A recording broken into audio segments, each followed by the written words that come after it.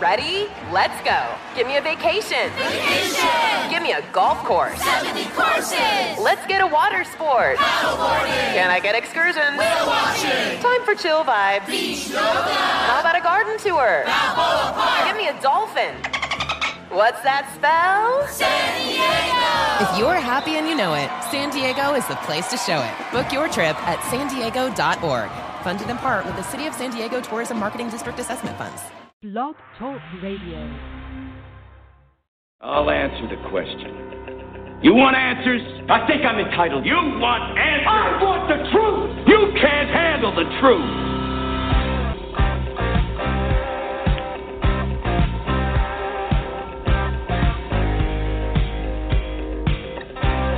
You've heard about it. You've read about it. You've talked about it.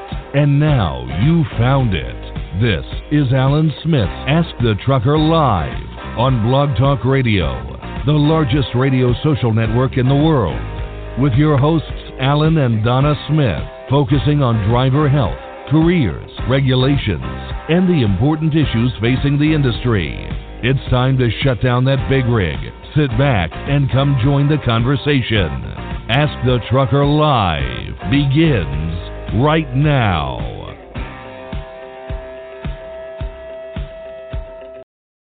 And good evening, everyone, and welcome back to Ask the Trucker Live on Blog Talk Radio. Today is Saturday, May 5th, 2018, and we thank you for taking the time on a Saturday evening to listen live. And we also thank you in advance tonight if you are listening perhaps later to the show through a replay broadcast. So we appreciate it very much. I'm Alan Smith, along right here with Donna Smith, and we're very glad you could join us for one of the most important shows I think we've had in the 11 years we've been on Blog Talk Radio. Man, Donna, 11 years, really, huh? Yeah, it's a long time. Man, that flew by. 11 years here. So tonight's show is entitled Stop the Full-Blown Attack on Driver Wages in FAA Bill. Now, I know it may all sound a little dramatic, but I honestly believe it is that urgent. And our goal is to present the facts here tonight on the show and hopefully pass on that urgency to drivers. So let's get started. Let's just jump right in. Now, a lot of this will be reiteration. You've heard this before, but you'd be surprised how many drivers that Don and I hear from who write or call up even and say, what's the Denham Amendment? I've never even heard of it. So you might hear some of this a little bit, but for those new listeners tuning in, we'll just kind of reiterate it a little bit.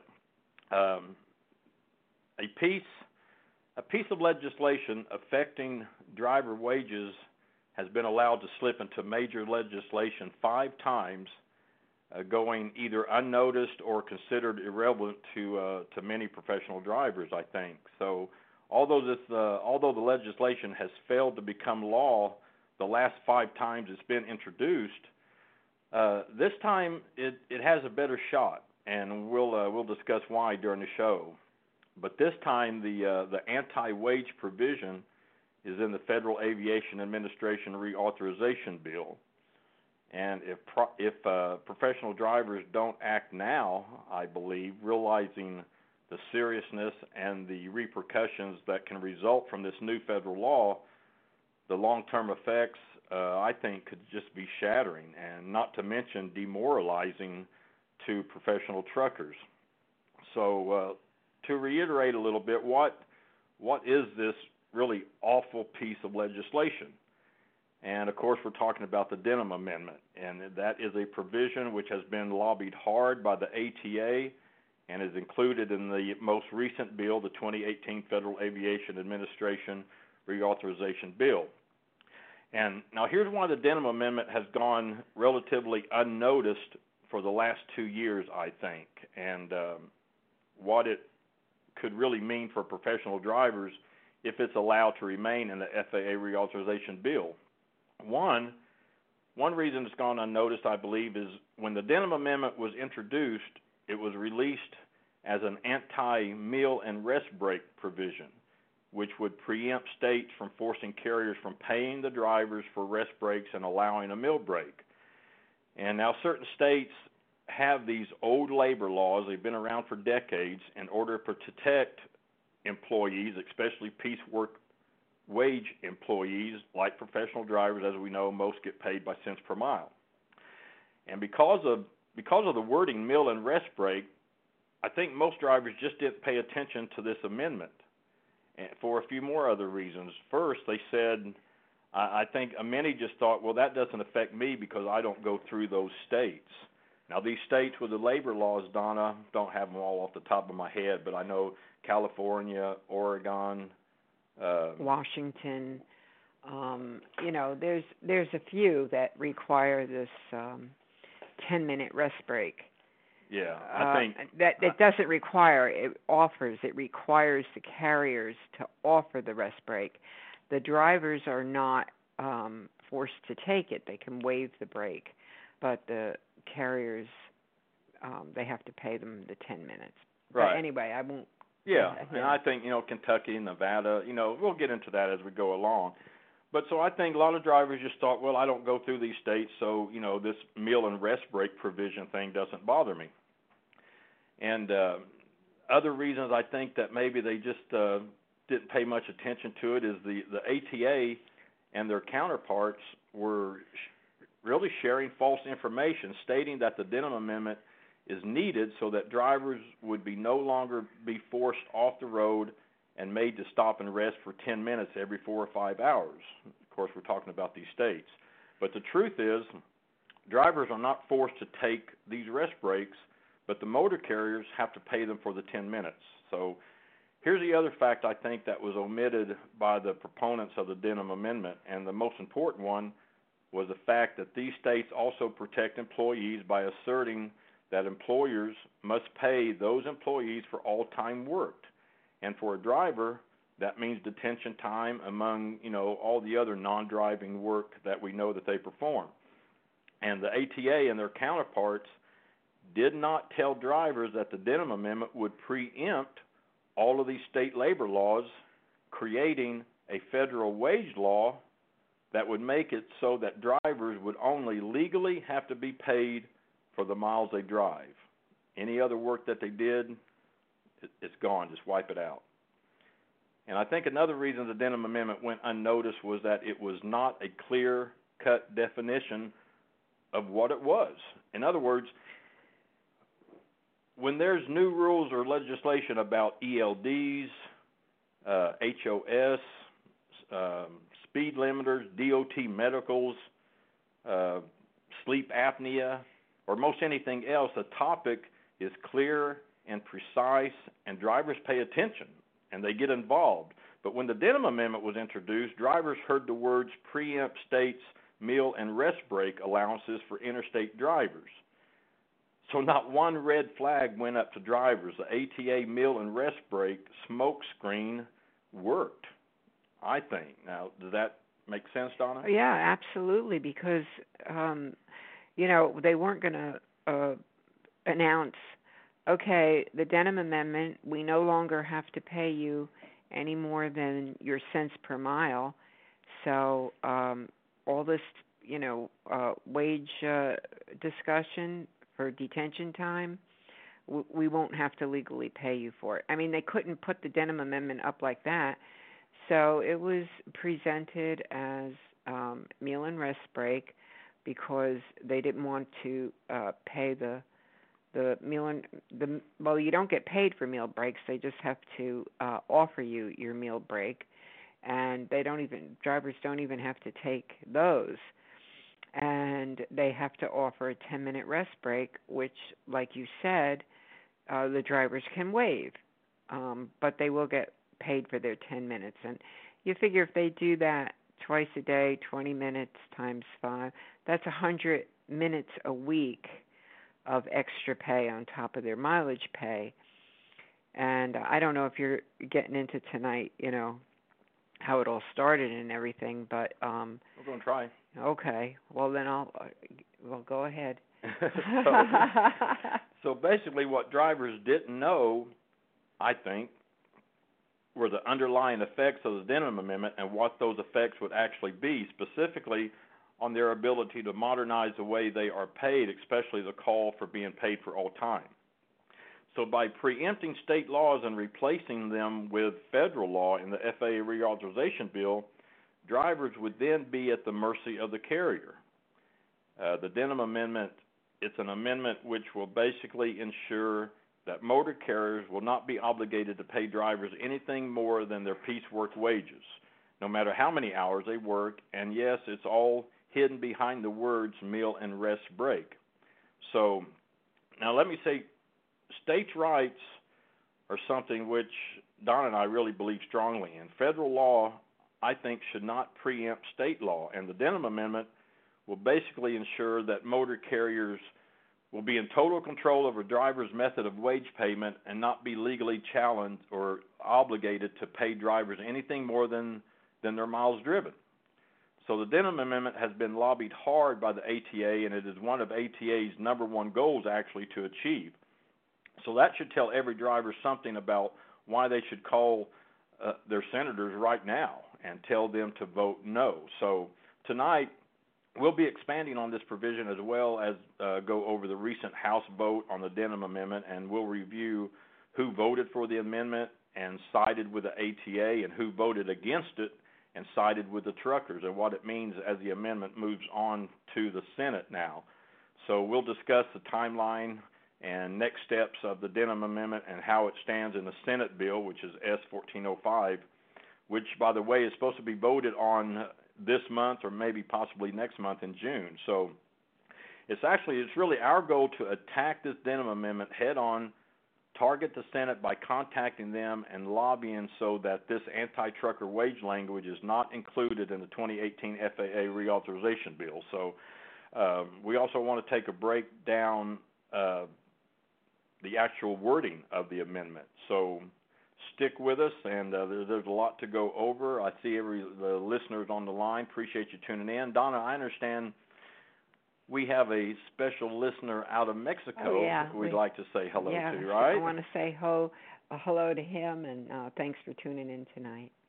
So if you're listening tonight and want to be a part of the show, call in at 347-826-9170. Press 1 on your keypad, and that'll notify me you want to come on the show. It'll put you in the queue. So hang with us, and we'll take a quick break from one of our trusted sponsors. Be right back, and we'll get this ball rolling.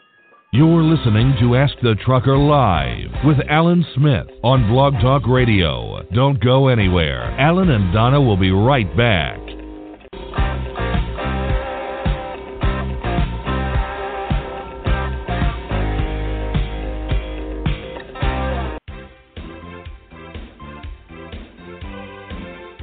Hey everybody, Alan Smith here. Have you been driving a big rig for a while now and considering starting your own business as an owner-operator? Well, Lone Mountain Truck Leasing offers the best lease purchase plan in the industry. With a small down payment and monthly payments around $1,000 or less, you make the monthly payment, and when the final payment is made, they hand over the title. It really is that simple. There is no big balloon payment at the end, and secondly, the truck is yours, not a lease plan under one trucking company. So if becoming an owner-operator is your goal, do it the right way. Do it the best way. Contact Lone Mountain Truck Leasing on the web at lonemountaintruck.com or give them a call toll-free at 866-512-5685. That's lonemountaintruck.com.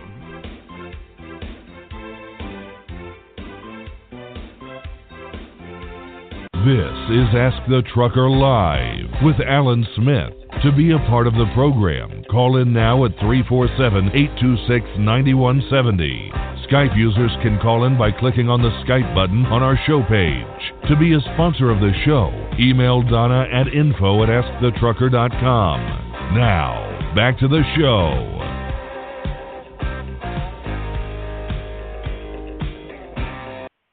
All right, welcome back. And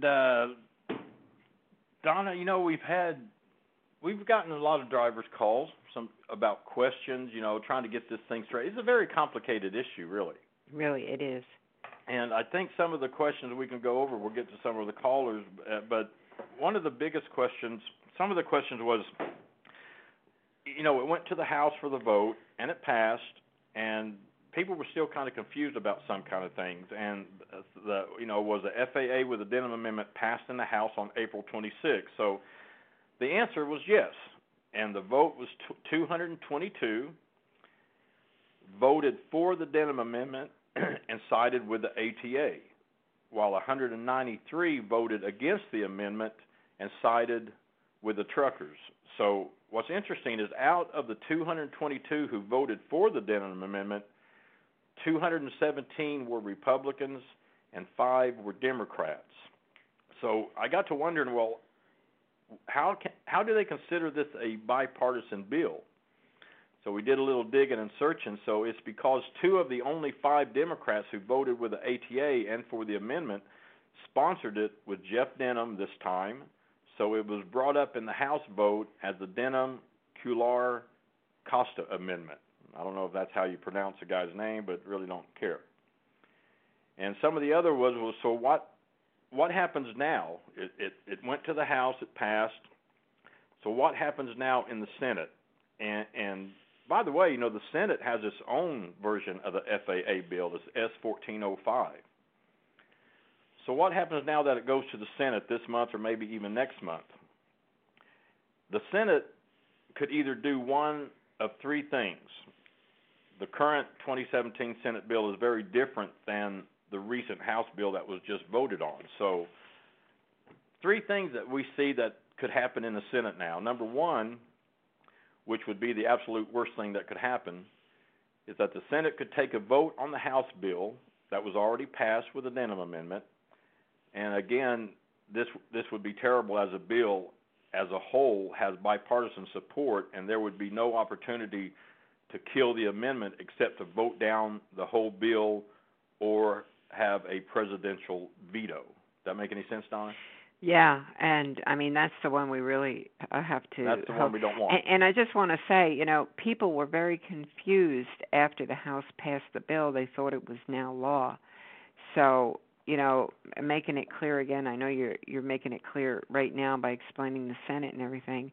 But everybody who's listening, just because it passed in the House, it is not law. It's not law until it goes to the Senate, and then they have a vote. And if it does get to reconciliation, then it could be even struck down there. So it's all depending on the proactive nature of all the drivers. So I just want to say that, but I didn't mean to interrupt you. Go ahead. No, that's okay. Yeah, and that was the importance of our last show, our blogs, everything that we're doing, because it really, we try to get the information out, and it's really up to the drivers. You want to kill this thing, or you want to jeopardize your ability to negotiate your wages in the future, or for those future truckers coming up. It's not always about me. It's the other generation of truckers coming up.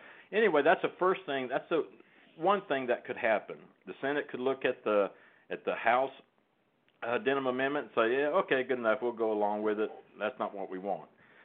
The second thing that could happen is the Senate could take a vote on the FAA Reauthorization Bill that passed the committee but hasn't been voted on by the full Senate. And I'm not sure if that bill has a Fisher amendment in it or not. Do you know, Donna? Well, initially, when it came out, it did have a Fisher amendment in it, and what that was, it was from a senator. I think it's from Nebraska, but I'm not 100% positive. Deb Fisher, and the wording was very similar to the Denham amendment, which is in the House bill. Now, when we went and looked over at S-1405, it didn't show the Fisher amendment. That's not to say it's not there. We don't know, but we're going to be finding out next week, hopefully by Monday, what amendments are exactly in the Senate FAA bill. So we will find that out. But anyway, if it's not there, then we're going to target the Senate committee members to vote against any such language or amendment in the committee, and it's going to take just phone calls and lobbying, and hopefully we have someone who's going to help us and go to Washington to explain this. So we're really dedicated to having this language removed from the final FAA bill, whether it's stricken from the Senate, reconciliation, or whatever the case may be. But it's going to take a lot of work. Okay. I didn't mean to interrupt. Go ahead. No, you're not interrupting. You're part of the show. So that's the second thing that could happen. The third thing, which is what we hope will happen, is the Senate would write a new FAA Reauthorization Bill that would then go to, you just kind of said that, go to reconciliation with the House bill. And so that would give us a chance to, again, fight against the Denham language being included. So those are the three things that we're kind of looking at, so what happens now that it goes to the Senate, and those are the things. And again, Donna, like you said, it just really boils down to it's kind of it's really back in the hands of the drivers. Hey, you want to get involved, you want to stop this thing, now's the time to do it. And to all the OIDA members listening, they recently put their own call to action out against this also. So, you can go to their website also, and they have a page on it. And if you go to askthetrucker.com, there's like a ton of articles all about it. You just click on trucking news and scroll down, and you can read all about what's going on here. But there's a lot of support against the Denham Amendment. The Teamsters, the AAJ, and the safety groups, everybody's against it because it's a horrible, horrible amendment. And people understand this. And it's been hidden. The ATA's been able to hide the true intent of this amendment by that meal and rest break smokescreen. So I think the drivers are actually catching on now that this is pretty horrible. So I know some people, they go and they read the amendment and they they read it, and it's so vague because it'll go to paragraph 3 and line 2, and they're actually referring you back to the 1994 FAA bill, the original 1994 bill. So the amendment isn't totally clear when you click on it and look at the PDF and what it says, and they're like, well, I don't see where it says that. But I know Pat Hockaday, I think he might be on the line tonight. He wrote a great article. I don't have it up in front of me now. I think. Yeah, he did some great research on that. And he broke it down. And is he on the line tonight? I think so. I think I recognize his area. In fact, I got several hands up, so we can. You want to let's start? Let's bring Pat on so he can talk about breaking it down in simple terms. And I have his what he has on his article right in front of me. I don't know if he does, but I can go ahead and just bring him on. Okay. Is that area code 901? You remember? No, he's 512. Is he? Okay, I've got it all mixed up. Well, he was the first one on 512. Then I have Iowa 319, and then 901. Let me just pull them each up here individually, so everybody's on the line. Hey, Pat, how's it going? You're on the air here. I'm good. I'm having a hard time talking, so I've got to speak softly. I hope you can hear me. Yeah, you're fine. Yeah, we can hear you fine. Let me open up the other line just so we're all just kind of included here. Iowa area code 319. Welcome to the show. Who's this? This is Michael. Hey, Michael. Oh, hey, Michael. All right, and we have Tennessee area code 901. Let me open that one up. Okay, there you are. Welcome to the show. Who's this?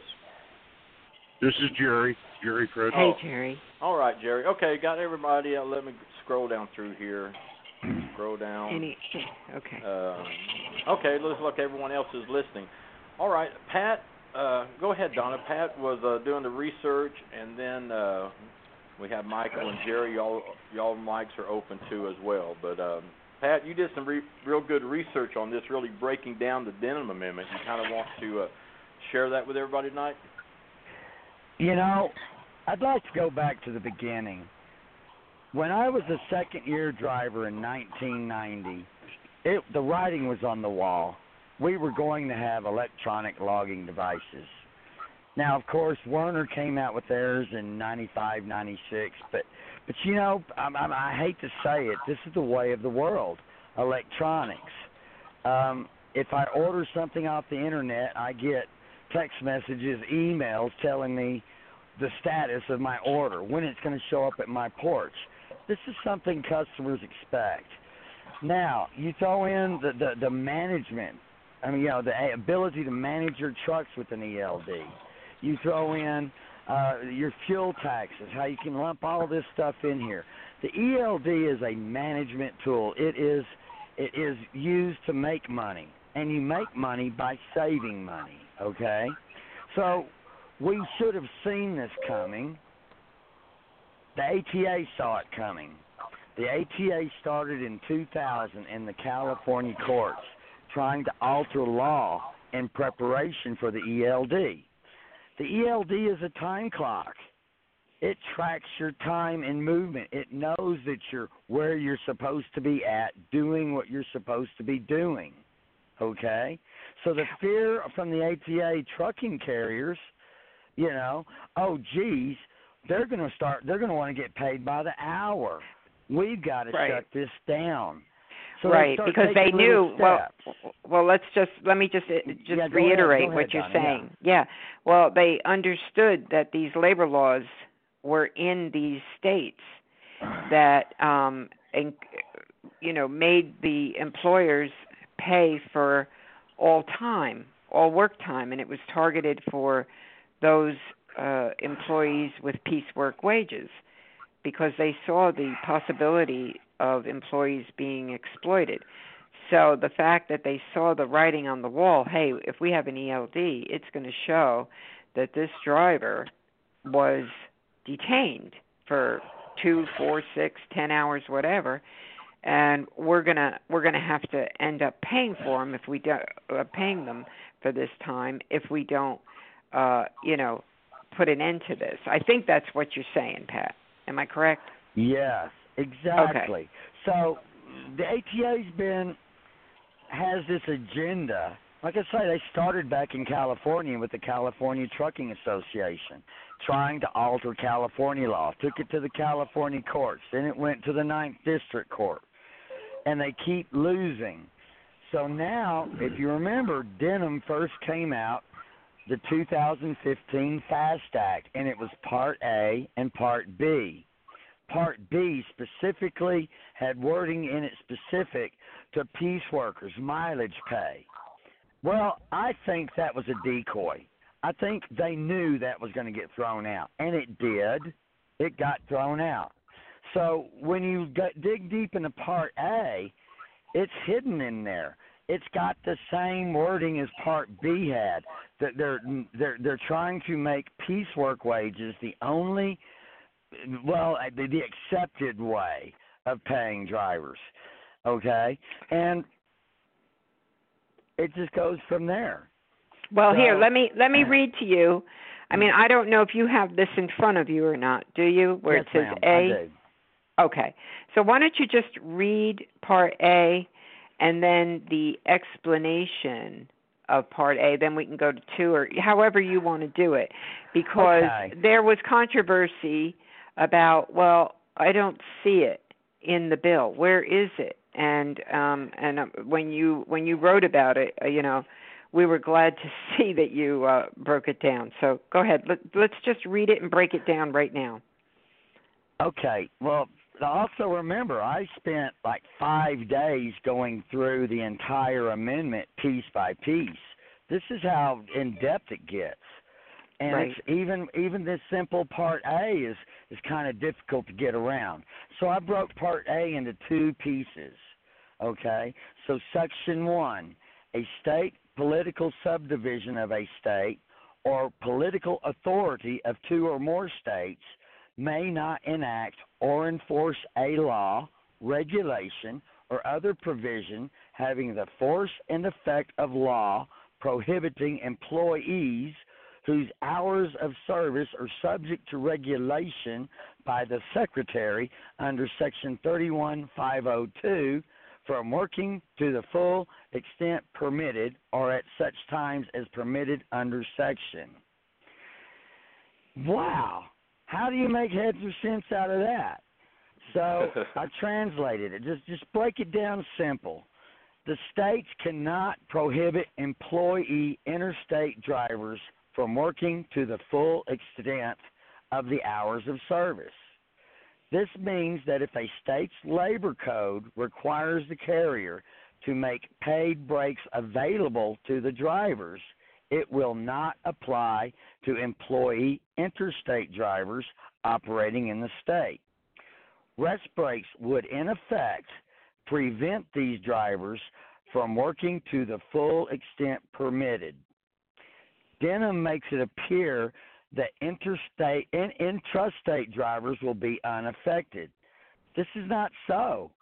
Okay, no. There's one way for sure that I know of, and possibly two other ways that they can get around this. But let's go with what our legal team told us. If a driver who operates in California and he's 3.5 months he's been in California only, and then they send him to Phoenix, Arizona and back. Now that driver is an interstate driver for the next 4 months. So all they've got to do what he's saying is even if he goes only one time in 4 months and crosses state line, he is now considered interstate. You only have to go once every 4 months. And that would wipe out his meal and rest break, even though he's an interstate driver. So really this Denham Amendment's goal is to relieve carriers in all state to totally preempt state labor laws so that drivers are only paid for the miles they drive. But go ahead, Pat. I don't really want to hit on the other two because I haven't had legal counsel on it, but let me hit on FAA. Remember, FedEx was a trucking company before it was an air freight company. So FedEx is both a ground transportation and an air freight company. There are air freight laws that apply to the ground freight section of FedEx. Same with U.S. Mail. Okay, so there's overlapping things here, and that could possibly be another area that would disqualify a driver from being an intrastate driver. Okay, and the third one I won't even go into. I need to verify that. Okay, well, getting into part two of that on the Denham Amendment of what it says, or imposing any additional obligations. I think this is a key part of it. Right? Do you have that in front of you, Pat? Right. Yes, ma'am. So I cut the sentence in half. So full extent permitted or at such times as permitted under section, or imposing any additional obligations on motor carriers if such employees work to the full extent or at such time as permitted under section, including any related activities under Part 395 of Title 49 Code of Federal Regulations. Mm-hmm. Number 2 translates to, and this is a simple translation here, it goes deeper than this. The states, by law, cannot tell the carriers that they must pay employee interstate drivers anything greater than the federal minimum wage for all combined hours logged on duty not driving and driving on average. Furthermore, the carrier need not pay an employee driver who was on standby as they were logged off duty per 395.2, paragraph 4, sentence I. That last sentence has to do with detention time. The carrier need not pay an employee driver who was on standby. Drivers, whether you believe it or not, when you are at a shipper-receiver, you are on standby. You are in readiness to perform work. You are waiting, and waiting is your job. It is your job to wait, okay? So that's why this is important. This basically knocks out your ability to be paid detention time, unless the carrier, out of the goodness of their hearts, wants to pay it. Okay? Now, California has labor code specific to peace workers, and that's called non-production time. And if your appointment's 8 o'clock in the morning, you get there at 8 o'clock, you leave at noon, that's 4 hours non-production time. Now, the way California code is written, it must be paid at no less than California minimum wage, $10.15 an hour. The key thing about this is you do not have to be logged on duty, not driving, to collect your non-production time. That's key. We saw the FMCSA, Senator Cory Booker tried to get into the FAST Act, and even Pete DeFazio some years back in the Grow America Act were all calling for drivers to be paid detention time at no less than the federal minimum wage, but they had to log on duty not driving to be eligible for that pay. Well, trucker math, simple. 40 cents a mile, 60 miles an hour, that's $24 an hour. Why am I going to throw away drive time for detention pay that's only paying me $7.25 an hour? So this doesn't work. Okay, now, if we go to February 27th, 2012, I think it was, Ann Farrow issued a director's objective, I guess is what you call it. They basically changed the rule for it's 395.2, when you should have to be logged on duty, okay? So it goes something like this. All time spent as a shipper-receiver on the carrier's premises, waiting for dispatch, that's all time that you're supposed to log on duty. Well, the Ann Farrow, the administrator's directive said this: okay, a driver who is resting in a parked CMV can log that as off duty. Okay, and that has been adopted into 395.2. That's that I read a minute ago, paragraph 4, line I, whatever. So what happens now? I'm at a shipper and receiver. I'm going to log it off duty legally. Remember, before this administrator's directive, that would have been illegal for me to log that time off duty. But now I can do it legally. So even if I'm on the loading dock working, I can still log off duty because nobody knows. The ELD doesn't follow me onto the loading dock. I lie. I cheat. Okay? And I do that to conserve my time so that I have more drive time, so I can run more miles because I get paid by the mile. Okay?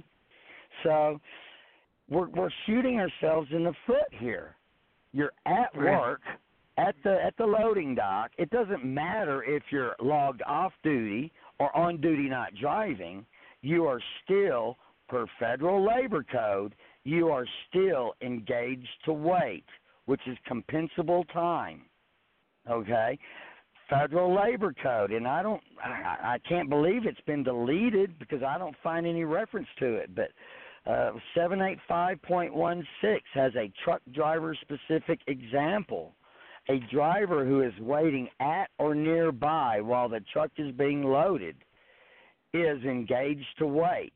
That is compensable time. So the way I see it, you're supposed to be getting paid for detention time per federal labor law and per California labor law. But that's what's scary about Denham to me. Right there. Is Denham going to supersede not only state labor code, but supersede federal labor code as well? Because Denham is kind of like a federal labor law specific to drivers. And remember, right. It's exactly what it is. Yeah.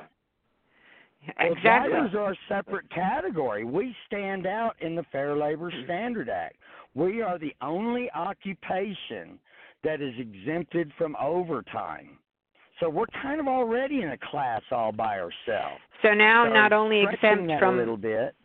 Not only exempted from overtime, it would also mean you still only get paid for the miles you drive, and no one is obligated to pay you anything other than that. And so now it's a double whammy. You've got the FLSA and now a new federal wage law for drivers. So If it passes. If it passes. If it passes. Right. And that's what we're trying to stop. I had to mute Michael and Jerry because I just get too much feedback. But Pat, you're still up here. I just want to give them a little chance here. Michael, if I got you. might finish out, and just let me go finish ahead. out 1 second. Yeah. Let's go back to the Fair Labor Standard Act. I'm hearing drivers say all the time, we need to be paid overtime. You know what? That doesn't mean you're going to get any overtime. The carriers are going to cheat you out of that just like they're cheating you out of money right now. So let's go back to the Fair Labor Standard Act. All time given to the employer is to be paid. After the first 40 hours, you are to be paid time and a half. Now, here's an example. A truck driver leaves Dallas. This is 1940, mind you. A truck driver, his helper leave Dallas. They go to Memphis. They offload. They reload. They come back to Dallas. That's 4 days. 4 days, 96 hours. Now, are we going to pay them 40 hours plus 56 hours overtime for 4 days' work? Or do we exempt them from overtime and now they get 96 hours flat? 96 hours, people. That's 12 days' pay in 4 days. Truck drivers made good money. Mm-hmm. Fair Labor Standard Act, Section 207G, outlines the provisions for piecework pay. Every driver out there being paid piecework wages right now agreed to it. That's the way it's. You have to agree to be paid piecework wages. Well, with the ELD and all this other stuff, I mean, time has value. We're seeing it more and more every day. We're having to put, for scheduling appointments, pickup and delivery, a 500-mile run could take 2 days to do by the time you get schedules made, this, that, and the other. Well, 500 miles for 2 days, you can't live off that. 900 miles for 3 days, come on. Your time has value, but the ATA through Denham is setting the stage so that the next step will be you won't be able to even get paid for your time. It's going to be hard. If this goes through, we're going to have to fight it with another federal labor law that supersedes this. That's the only way we're going to beat it. And you're not going to see this in your paycheck immediately if Denham goes through.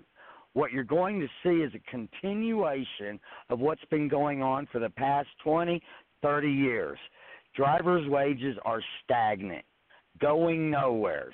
Inflation keeps going up. Our wages stay the same. Well, I'll let somebody else in now. Yeah, we should. They should be making over $100,000, Alan. Yeah. Yeah. Right. And if it followed along with inflation, I'll kind of touch on that if we have time toward the end of the show or something. Okay, Pat, I'll leave your mic open though. I want to get to Michael. Let's get Michael in here, and I think that's still Jerry down there. We'll try to get to Jerry. Well, I don't know. Now I'm getting everybody mixed up. But Michael, go ahead. Go ahead. Welcome back to the show here. Yeah, how y'all doing this afternoon? Good. The problem that I see is credibility.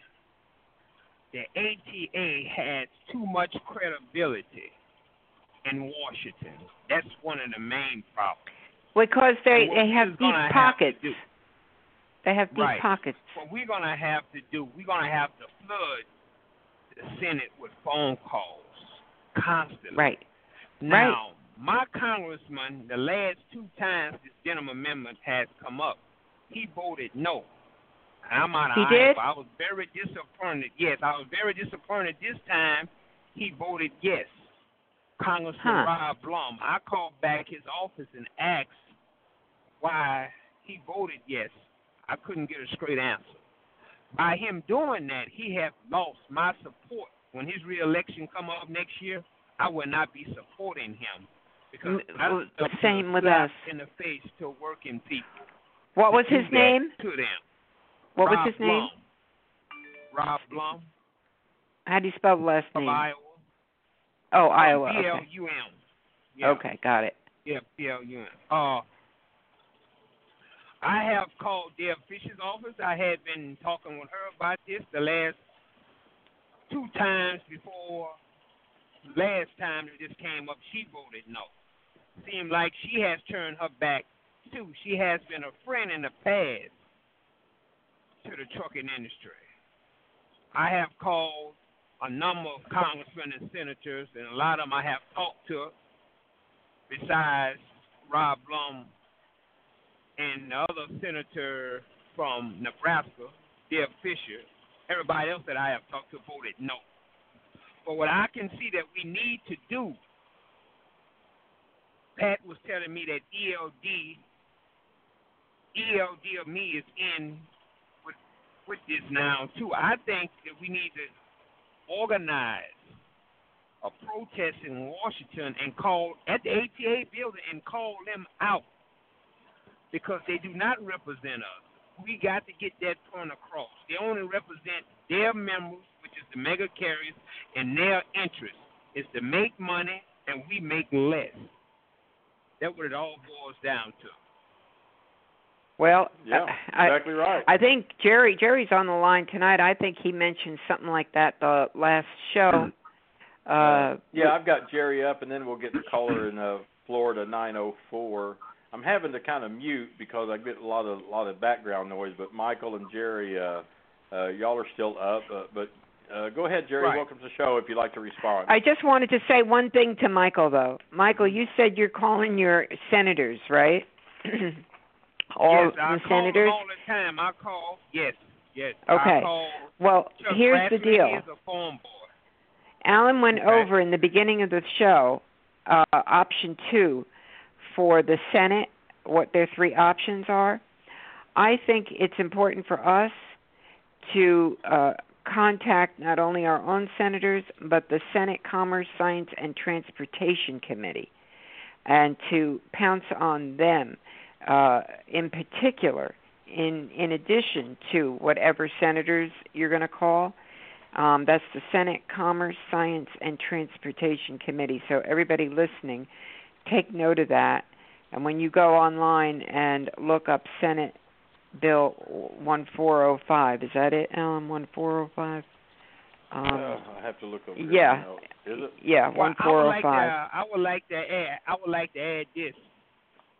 I think our best option is to try to get the Senate to rewrite their own bill, and we got to keep talking about the Deb Fisher's bill too, because they might try to ease that in at the last minute. We got to and that's what we're working on, because it's a little vague right now, and we need to call up and find out what exactly is in their bill, because if you look up 1405, there's no amendments, and it's a totally different bill than the House FAA bill.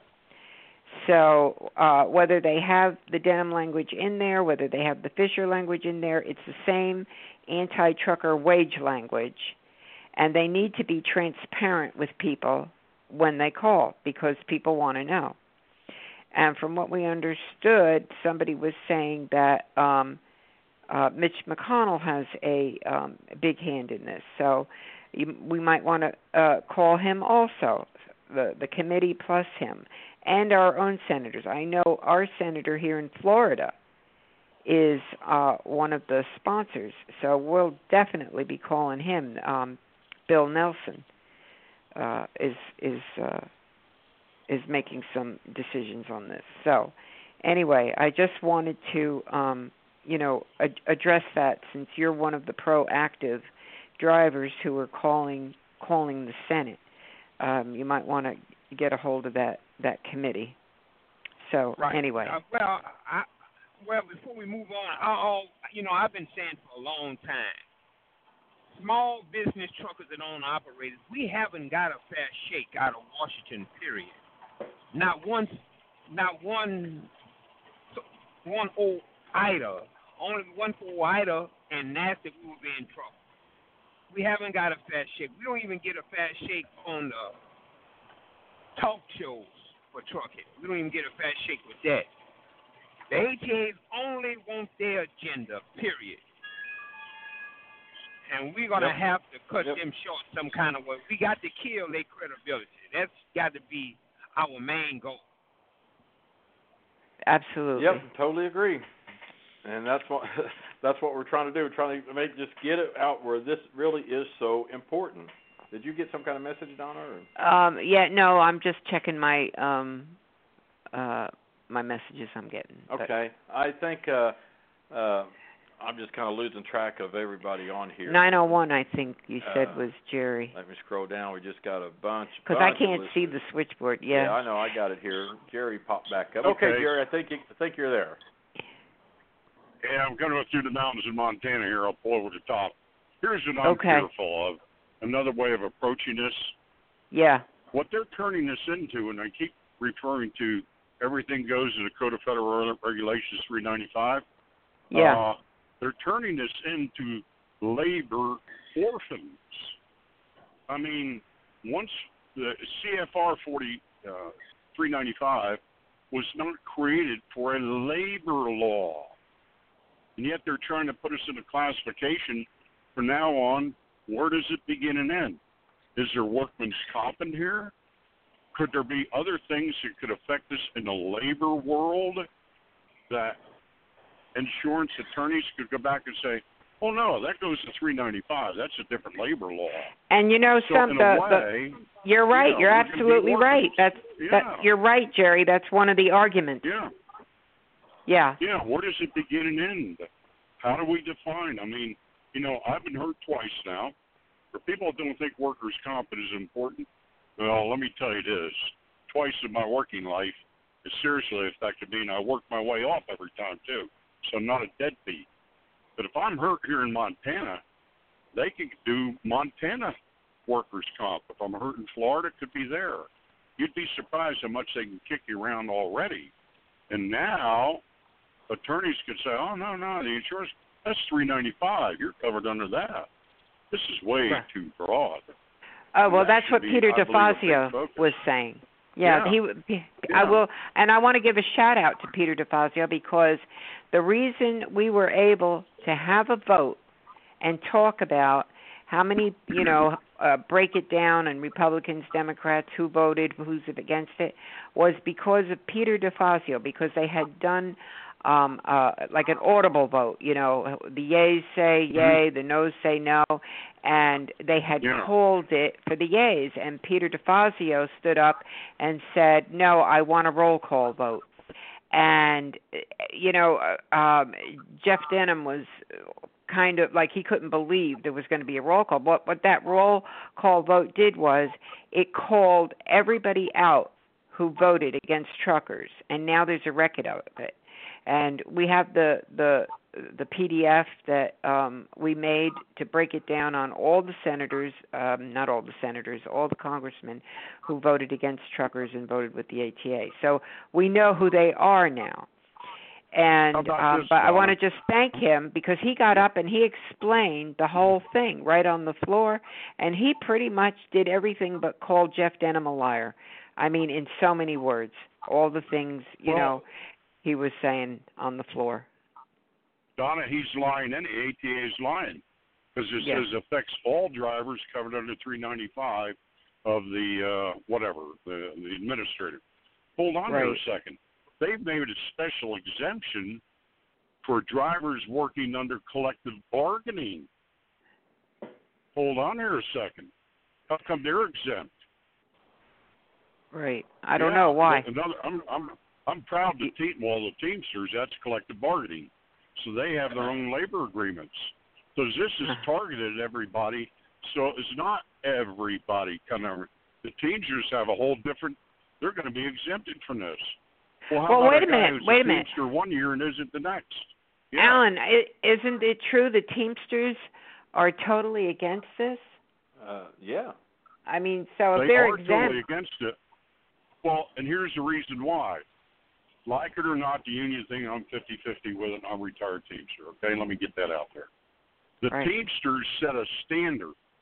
Well, the rest of us out here willing to work for nothing in our loading and unloading, we're willing to work for subpar wages. That directly affects the Teamsters' ability to create a standard that could be effective for everybody. So actually, what we agree to or what we're forced into affects the ability of the Teamsters to get a good collective bargaining agreement that actually sets a standard for the rest of us. But the collective bargaining is exempt from this. So it doesn't affect all truck drivers. How come they're saying they are? But the Teamsters well, no, are fighting it specifically talks about piecework wages, but it's just a positive thing that even though the Teamsters are exempt, they're still supporting. And you know, I think a lot of drivers should take that as an example, because so many, I don't know if you noticed this, but so many drivers, and Alan, you must see it too, that if they'll complain about something that's going on in the industry and then write, oh, well, I don't have to go through that. I get paid well. In other words, well, the heck with all you that don't. Things are good for me, so I don't really care about you. And I think that's a really poor attitude to take, because I if know the this Teamsters, about the Teamsters. The Teamsters absolutely know the rest of us willing to work 30 or 40% of our week for nothing. They know that's important to them, because that affects their ability to get a good contract when industry come along and say, well, here's the other 30 or 40% of the drivers in this business. They don't want to be paid for that. So why should we pay you? See what I mean? So the Teamsters are very interested in this because, in fact, that's how the whole truckload thing came about. Let's go back to 1980. Prior to that, I know 95% of the drivers, 87% of the freight was moved under Teamster contract. That came right out of the media. After deregulation, in all those jobs, I was paid for all the work I did. Driving, loading, unloading, drop, hook, detention, chain time. We were paid by the hour for everything we did that was not driving. Now, along comes deregulation. There's no union contract. You got drivers out here working for 10 cents a mile. Union contract was 32. Pick up any hourly pay was $13.15, which would be $35 an hour today, by the way. 32 cents a mile would be 88 cents a mile today.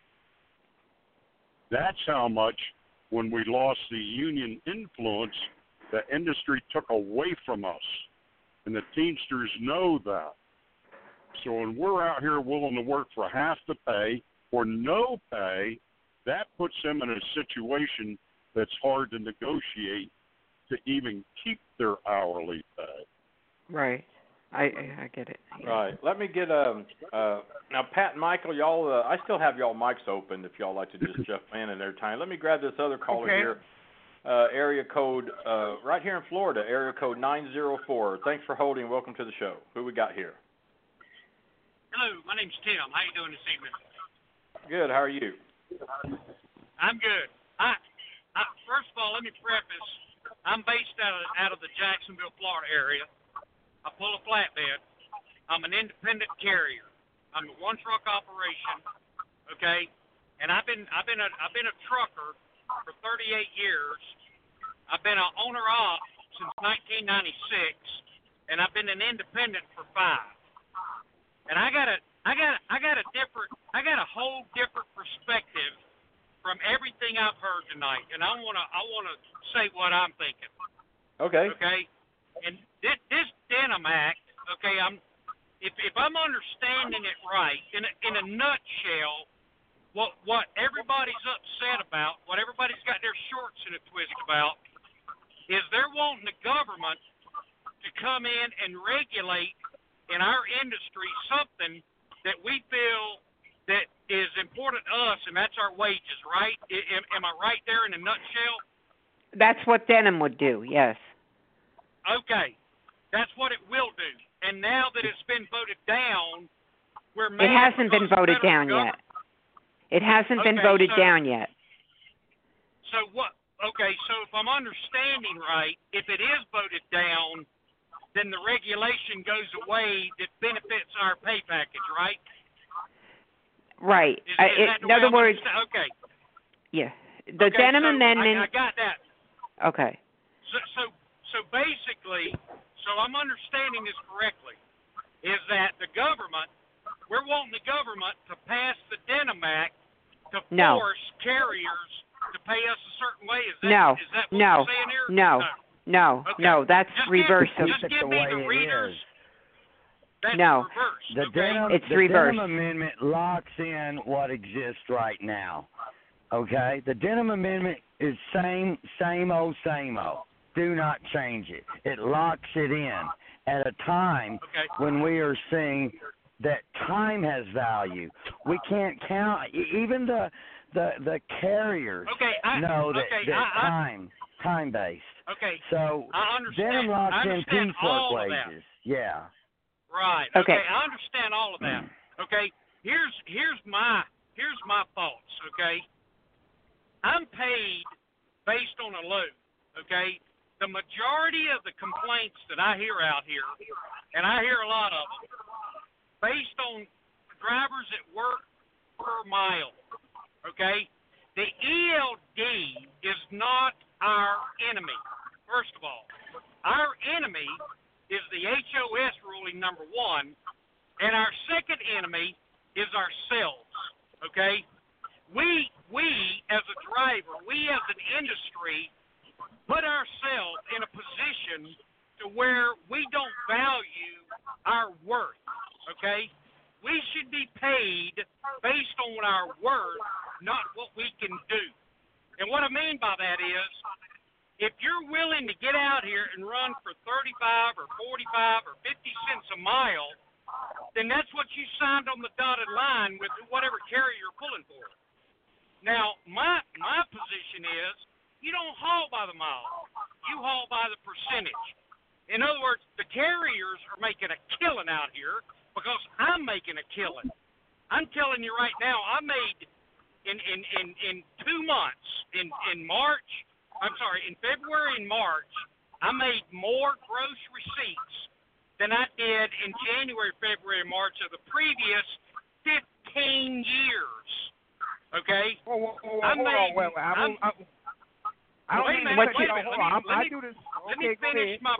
me finish my thought, okay? If you're willing to get out here and work for whatever you sign on the dotted line, okay, you have the ability to say, no, I want to go work for somebody else that's willing to pay me and compensate me for what I'm willing to do. Now, the carriers, they're gonna hire. We're in an economy right now that's below 4% in employment, okay, unemployment. It's a worker's environment. We should be making the phone call. We should be making the employer pay us, not the other way around. Hey, I'd like to jump in here, please. I'd like to jump in. I'd like to jump in. Hold on, everybody. I'd like to jump in here. Jerry. By the way, Jerry, I'm an owner operator of my own authority. Hold on a second, Jerry. Tim, go ahead. Tim, did you finish your thoughts here? Yeah, I did. I'm just saying that we should place I'm a free market guy. We don't need the government. Well, we absolutely don't need the government. That's the whole point of it, Tim, that we don't need the government to step in with a new regulation preempting state labor laws to say what the carriers are obligated to pay and what they're not. Okay? That's the point of the whole show, of the whole movement, is to say no to the Denham Amendment. The federal government has no reason to get their nose into the wages of professional drivers. Okay? That's the whole idea. They're trying to disrupt commerce is what they're trying to do. They're trying to slow down the economy. That's what they're trying to do. The ATA wants this bill passed because they don't want to pay these poor guys the dang trick to go to these truck driving schools. They get our government money to let you sit at a dock for 8, 9, 10 hours and don't pay you any money. I'm an owner operator just like you, but I haul heavy haul. I made $40,000 after fuel and bring home last month.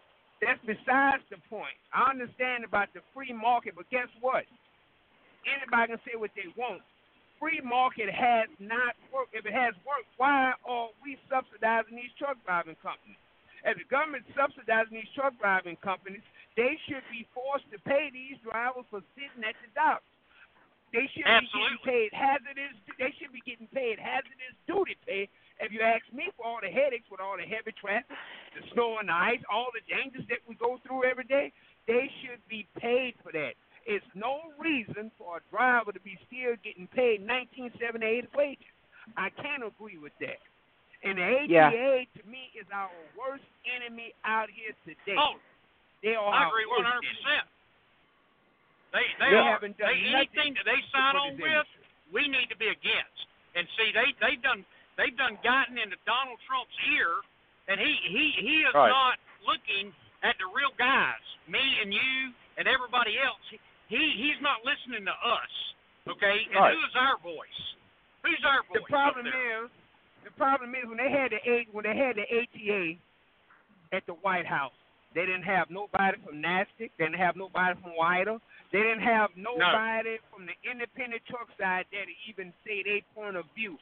You know why? You just said a good point. The ATA whispered in their ear and ahead of time say, don't include those guys. They don't know what they're talking about. That's how they're pushing their agenda across. This is how they are fooling these congressmen and senators. And the congressmen and senators, they don't even read these bills. Their interns is the ones that read the bills and tell them what they should sign off on and what they shouldn't sign off on.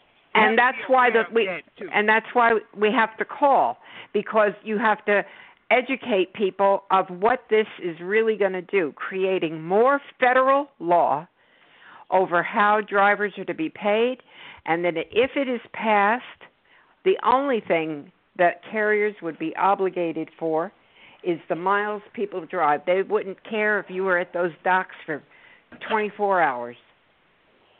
My son drives for a carrier. My son drives for a carrier, and I see how they rape him, man. They rape him, and he is not compensated. He runs per mile, and he'll run a load from the Midwest to Florida, and I know good and damn well that refrigerated carrier is making $5,000 or $6,000 on that load, and he should be making $1,800 in wages, and he's not, because he's running for 42 cents a mile, so he's making a $400 check on that load, and they are making a freaking killing because they're running for $4 a mile. That's the people that needs to be in check right now, because he's going to go down to Lakeland, Florida, and he's going to sit at a Publix warehouse for 5 or 6 hours to get unloaded, and he's not going to make a damn thing sitting there. You're absolutely right. If this bill goes through, what I can see happening is like what Jerry's father went through and my father went through. It's going to be picket lines. The labor, we got to realize as the industry, everything the little stuff that we have now, it came on the back of the labor movement. It came on the back of the Teamsters, the ACL, I can't think of ACLU. What that other one is, that Jerry? It's not important, Michael, but you need to let Jerry get in. You guys are carrying on, and Jerry tried to get in. Hey, Pat. So, Pat, I'm controlling the board sir. here, so I'm fixing to pull. I'm fixing to pull. What they're talking about is very interesting. So it's my show. So I'm pulling. I want to comment too, but I want to let Jerry get in, so maybe I can get in. Okay, hold on. I'll cut you off now. I'm trying. Yeah, but Jerry, your line. Okay, I'm turning everybody off. And Jerry, come on in here. Jerry. Oh, you're kind of cutting out. You got a good connection there? You might have to call back, Jerry. Here, let me try it again. Let me just put you there. Oh, I think he keeps dropping off. See, that's the problem. Yeah. Jerry, you just dropped off again, so call back and I'll get you on. Flip them on. So let me open up everybody's mic here because I just couldn't hear what I was thinking. Yeah, well, I'm sorry about that. I'm not trying to cut nobody off, but what I'm trying to say is remember, listen, I know that we got right now. Go ahead, sir. I was just going to say I understand. Yeah, There's a little delay going on. Yeah, there's like a 2 or 3 second delay here. We're on the radio here, so What I'm trying to say is, I understand everybody's passion, and I appreciate it. This is a great show. I'm just sitting back enjoying it and everything. Everything everybody's saying is great. So I mean, no problem on that. But just sometimes that passion gets going. I kind of got to take a little control there. We'll wait for Jerry to come back and pop up here, and I'll get him on. But Michael, go ahead, finish your thoughts. Everybody's mic's open. Right. What I'm saying is the unions. We got to remember, even though we don't have unions, they ain't strong as they used to be. We got to remember, everything that we have as an industry came on the back. We didn't even have air ride seats to the unions fault for that. We didn't have air conditioning in the trucks to the unions fault for that. We on these jobs, people didn't have real workman's comp to the unions fault for that. We have to remember that ATA only is trying to get their agenda across, to get their members paid. They don't give a care about none of us. And I can see picket lines going up back like it was in the 30s and the 40s. And right now, I don't understand why our congressmen and senators, they won't talk to the people that these rules are actually affecting. They really believe that the ATA is the only one that has the authority. Yeah. And that knows about trucking. Look what they've done. Look what Chris Beard just done at the private truckload council in Orlando, Florida here 2 weeks ago. He talked about OIDA. OIDA said somebody from OIDA have threatened his family in the blow up the ATA building. Why is he trying to discredit OIDA? If you don't know if OIDA done that for sure, anybody could have said that and said it was a member of OIDA. So you shouldn't go around slandering somebody's name if you don't know the truth or not. And I got a problem with that. Well, okay, I got Jerry back. Jerry, I got your mic open. Let's try your connection now. Okay, thank you, Alan. By the way, Tim, the fellow from Florida, I've been out here over 50 years. I run my own company. I negotiate my own rates. I'm an open market advocate. But what you don't understand, I think you got it wrong from the beginning. He gets it now, though. Will do. Yeah, he gets it now, but go ahead. Oh, okay, when you're going to go in and negotiate your own pay, hey, I do that every day. You do too. The Denham Amendment would pass a law that never ends would a company driver, be legally entitled to anything but his driving miles. So the idea of a driver going and negotiating his own pay, he wouldn't be able to do it anymore. They're passing a law that he can't negotiate a full contract. So he's not at liberty to go to another trucking company and try to get a job with a competing carrier? Wait a minute, Tim. When he goes to negotiate his pay, he's going to a company. Well, I want 50 cents a mile and $35 an hour, just like we do as owner-operators. Okay. I want this much for the load, so on and so forth. Right. A company driver would only, the law would be the only thing that he can negotiate is his miles. The Denham Amendment, if it were to pass, he could not, a carrier could not legally pay him for his time. That would be taken off the table. So basically, this Denham Act would be forcing carriers to have a cap on their pay. No, well, not a cap. No. But no, not a cap. An exemption. They would no longer have to listen close now.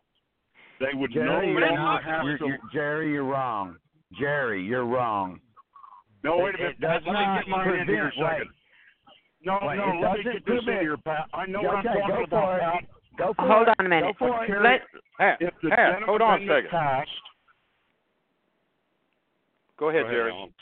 And then, Pat, you can debate that issue. Right. Yeah.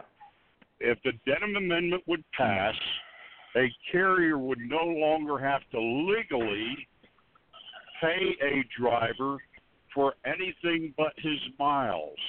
Right. His detention time and everything, they would no longer have to legally. Now, if they felt like it because they're nice people, and we all know they are, and being facetious, they may throw them a few crumbs. That's why this is so important. Your idea of a driver going in and negotiating his own contract, good idea. But if this law passed, the only thing he can negotiate would be his miles, no his longer mileage his pay. hours. Right. Okay, all right, now, Pat, you don't agree with that? No, Jerry clarified himself, and Jerry is absolutely right. We're establishing a standard here. We are saying mileage pay only. Now, you can exceed that minimum standard. Federal law establishes a minimum standard that normally the states can exceed. This takes away the state's ability to exceed the minimum standard federal law sets. Okay, that's one big problem here. But Jerry's right. Right now, they all pay about the same. Look, they're predators. They're making $5 a mile and paying their driver next to nothing, and they get by with it because they all pay the same. If I quit one carrier and go to the next carrier, it's going to be the same. They are competing against each other. The only area they have to compete in is labor. So we say don't haul cheap freight. Well, you know what? Cheap freight depends on the labor cost. And as long as the carriers are paying cheap labor, we are going to have cheap freight. Trucks cost about the same. Insurance is about the same. Diesel's about the same. Tires, everything's about the same. So the only wiggle room they have is with their labor cost. So locking this Denham in, mileage pay, I laid the math out. $7.25 an hour divided by 50 miles an hour is 14.5 cents a mile, guys.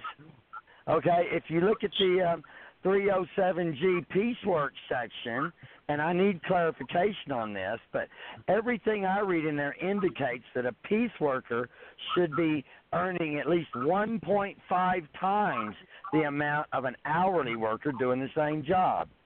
Okay, so if an hourly truck driver is making $7.25, that means a piece worker truck driver should be making $10.87. Divide that by 50 miles an hour, 21 cents a mile. Right now they can say, oh, they're paid in excess of minimum wage. That's what they're saying right here. Lock in piecework wages. They're all making more than that anyways. The math, the numbers are skewed.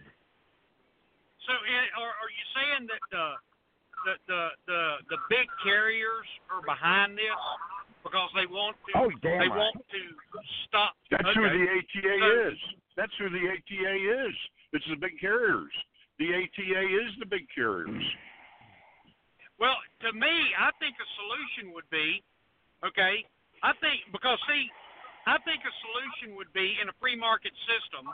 Okay, you're at liberty to work who you want to work for, and you're not forced to. The drivers the drivers need to stand up and say, we've had enough of this. We're not going to do it anymore. Okay? That's what we're doing, Tim. You can't get them drivers to stand up. The drivers today don't have enough backbone to break an egg. I'm going to tell you. You hit a key point. You hit a key point. This generation of driver is not the generation of driver we had when I started. And they know that. That's what I'm saying. Well, I'm that generation of driver. I'm ready right now to go up there to Washington and get together. We got to make sure that ain't no women protests and no abortion things going on. Make sure everybody is there. All of the Senate and all the Congress is back in Washington. We need to set it up. And we need to go out there and speak our minds. If we can get the local media, that's good. We can get them. If we can get some national media, that would be good too. If they don't, oh well, but at least we are putting up a fight. That's all that matters. We got to get out there, take the time, and go do what we have to do. Period. Because I can't. And we have to go up against. And we have to go up against the ATA. Forget about the congressman, FMSCA. Right. They're nothing but whores. They're whores for the billion. Wait a minute. They're whores for the billionaire class. This is the billionaire class against the peasants. So don't complain in the FMCA and the government. They're being bought off by the billionaire class. Our fight really is with, let me clarify this clearer so Tim will understand. Our fight is with the members of the ATA. The ATA is the big carriers. This is what my grandfathers and fathers went up against. They didn't go up against the ICC. They stood together and kicked the front door down of corporate America. Exactly. And that's how, by the way, Tim, when you say the free market is never more free than when a worker has some backing and rights to negotiate fairly. And see, that's the reason I became an owner-operator, is this very thing. That's what I was trying to get a grasp on, is who was behind this. Now that I understand who's behind this, this was the very defiance that drove me to be where I'm at today. Right. You know? Tim, I'm with you. And the key word here is defiance. Yeah. Tim, I'm with you. I was my own authority. There's a reason I didn't go back to a carrier. I can name my job in this business. You know, even with the union thing, you think that that's not free market? It is free market. It's drivers putting a price tag on themselves, forming together, and sitting down with collective bargaining. I'll guarantee to this day, every UPS, ABF, and roadway driver, yellow roadway driver, has more freedom on the job than any non-union driver out here right now. I'll guarantee you that. But you know that my cousin drives for Jack Cooper. He haul cars. He a union guy, and he making $126,000 a year. If he break down, he get on the clock at $35 and something an hour. Then he stay in a hotel every night, and he do the same freight that we do. He travel cross country, and he sleep in a hotel every night. And I don't understand. Let me make this point. You say a drivers won't back up and they got no backbone, this, that, and the other thing. That's because they have no backing. That's because they aren't standing on anything solid. I'll guarantee you tell an ABF driver tomorrow, a local driver, well, you're going to go over to that plant and you're going to sit there 3 hours and we're not going to pay you. Are you kidding me? He'd be all over them like what on steak on you know what, because he has a backing. He is actually more free under a union contract than any non-union truck driver out here that's scared of his own shadow. And by the way, why is he that free? Because he has rules and regulations that the employer and employee have negotiated together. Many people think under a union contract, you're held back. You are not. You have freedom. You don't have that on a non-union job. The battle here is with irregular route carrier, not your line haul companies, because they're set. They do their routes are set. They haul what you're missing, Tim. They haul the same freight we do. They just do it in a relay. That driver goes 600 miles going to that terminal. He go to the hotel, get his 10-hour break. That other driver coming on, jump in that truck, and keep going. Actually, they move freight more efficient than we do. They do. I know, but they're not an irregular route carrier. They might haul the same freight, but they do it a different way. It's what I'm saying is they're not an irregular route carrier. They're home every night. They run a 250-mile or 300-mile out and back. They don't go from truck stop to shipper to different city. I'm saying what these carriers are doing, they're taking advantage of the irregular route guy, okay? But the one thing that we have in our advantage as that irregular route guy is a growing economy. And a growing economy demands workers. And workers are going to start depleting in the trucking industry because a lot of people that are out here was out here because of the last 10 years of our economy failing. Now they're going back to their jobs. The demand for truck drivers, the shortage is going to be real. It ain't real now, but it's going to be real. With the capacity that's moving across this company, as long as the wages stay the way they are, it's going to, because that's the one thing they don't want to address is the wages. They're talking about a 5% raise. Well, what's that? $2,000 a year when they're supposed to be making close to $100,000? In order to come near what they should be paid per mile, it should be at least 80 cents a mile to make up for inflation from the 80s. So these little, measly, what was it that you were talking about today with the sign-on bonuses that the companies are offering now? You said, well, that's a big scam. Well, yeah, that's been a scam for ages. I put that in the Truth About Trucking book in 2000. That's been going on. They use these things to entice you. $3,000, $4,000 sign-on bonus. The truth is, most of the time you just never give that. You never get that anyway. What I want to do now, we got about 30 minutes. What I want to do now, I want to bring in a caller from Arkansas who's been hanging on and let them have their say because we've kind of been all over the place here. And then I kind of want to wind down the show.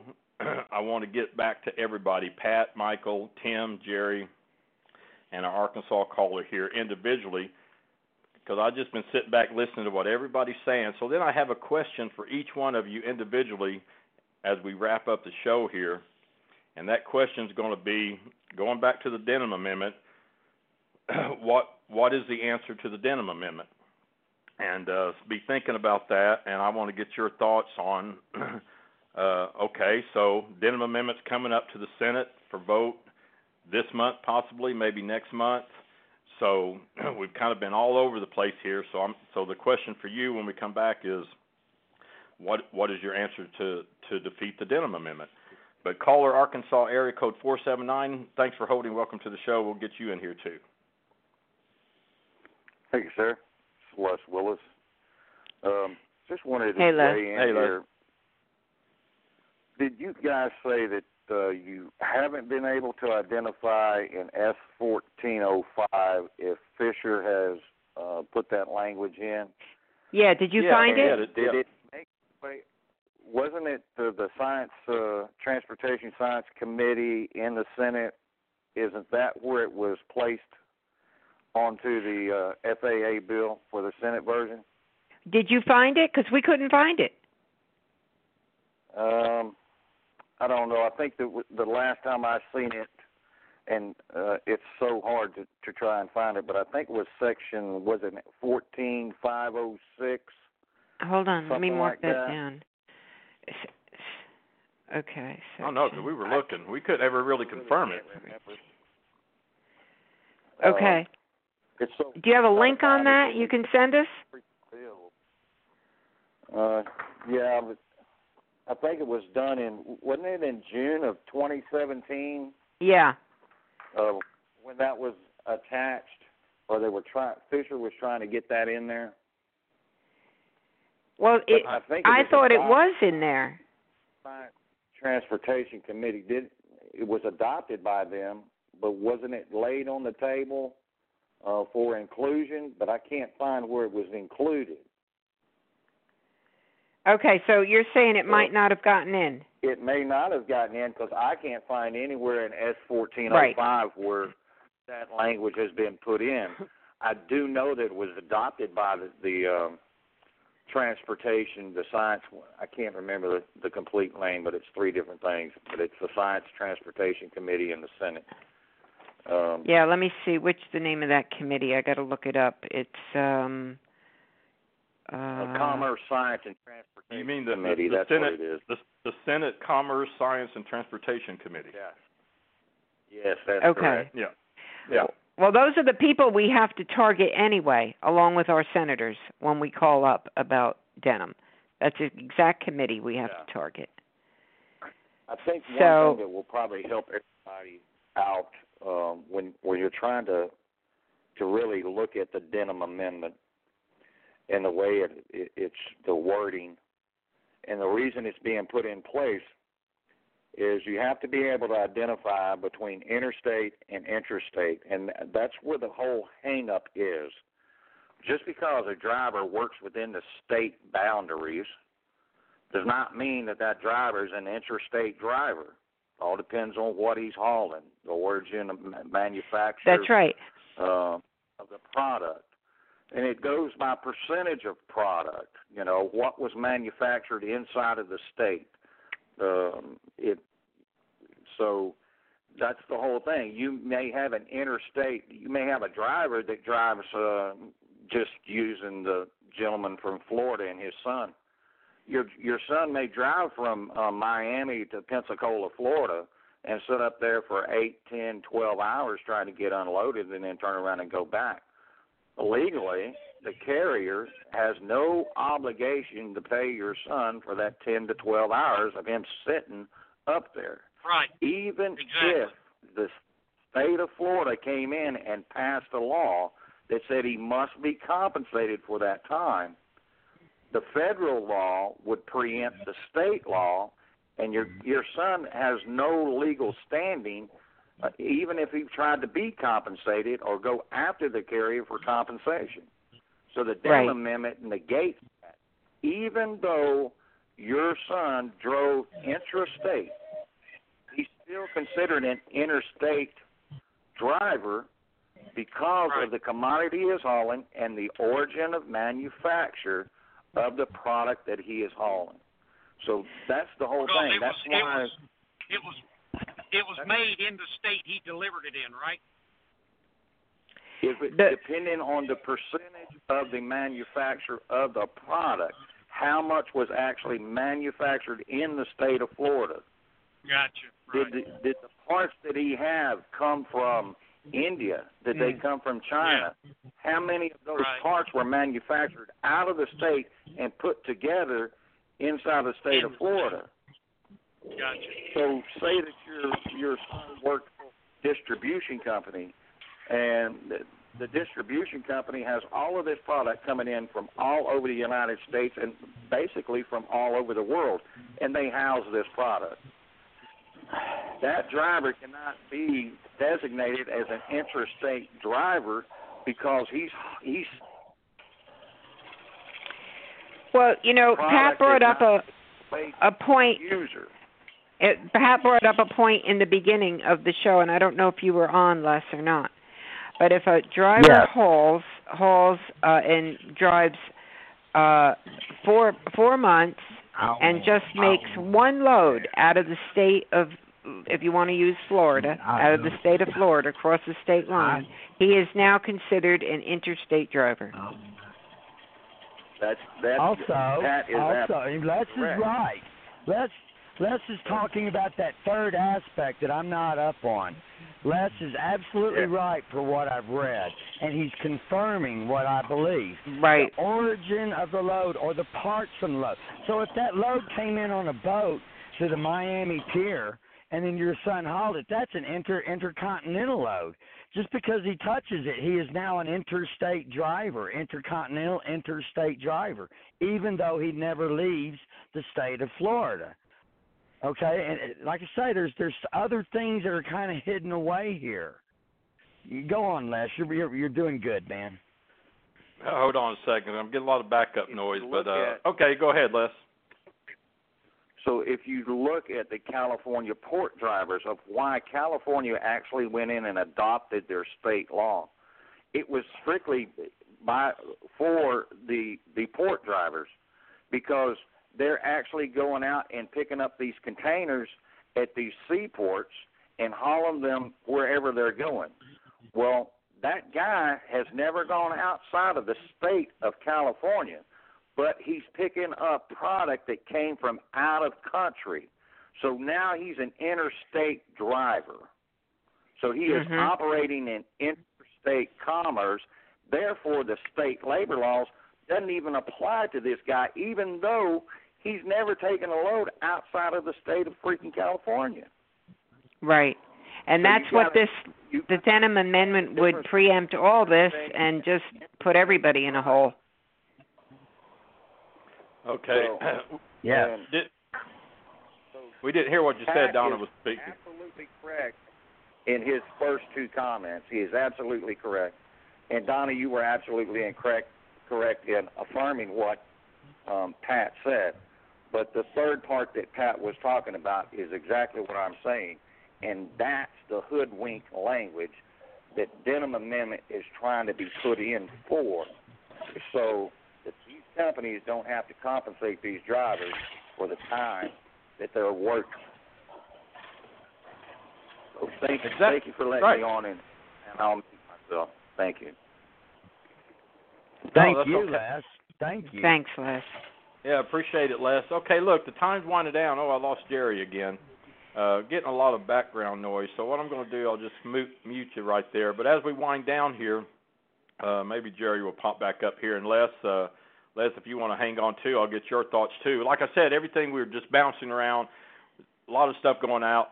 Everybody listening to the show can hear the passion about this. Tim, really glad you called in, and you can, we kind of straighten things out. That's the whole purpose of what we've been trying to do. We're trying to say, listen, drivers, this is what we believe is going to happen. This is really important. We got to contact the congressman, contact the senators. We got to fight this thing, prevent it from being passed into a law. And we've seen that happen before with phone calls and everything. We have seen that happen. So now that we've gone all over the place, we're winding down the show here. I want to go to each one of you and ask you, Pat, I'll start with you and everything. So what do we do about the Denham Amendment? Pat, you're first. Okay. Well, first off, we the people are the government. We're a civilization of citizens. Okay, we're civilized. We use law, rules to govern our civilization. So we can't get upset with the government. The government represents we the people.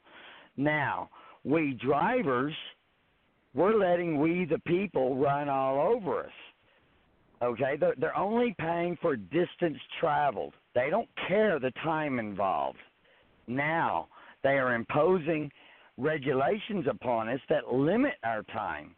Like I said, back in the day, I could run 1,000 miles a day. Bam, bam, bam, bam, bam. Yeah. Unlimited mileage. But now with all the electronics, we're not going to get away from it. With all the electronics, my hands are tied. It's going to take me 2 days to run 1,000 miles now, basically, right? So that's fine. But I need to be able to afford to take 2 days to run 1,000 miles. In other words, if I'm going to be governed by the clock and paid by the piece, they at least need to fall in line with one another. I need to make 2 days' wages. Okay?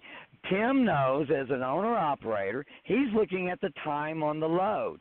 Oh, it pays $10 a mile, but it's only 20 miles. It's got 2 days on it. I'm not going to touch it. The rate's good, but there's not, for the time involved, it's not worth touching. So time is relevant.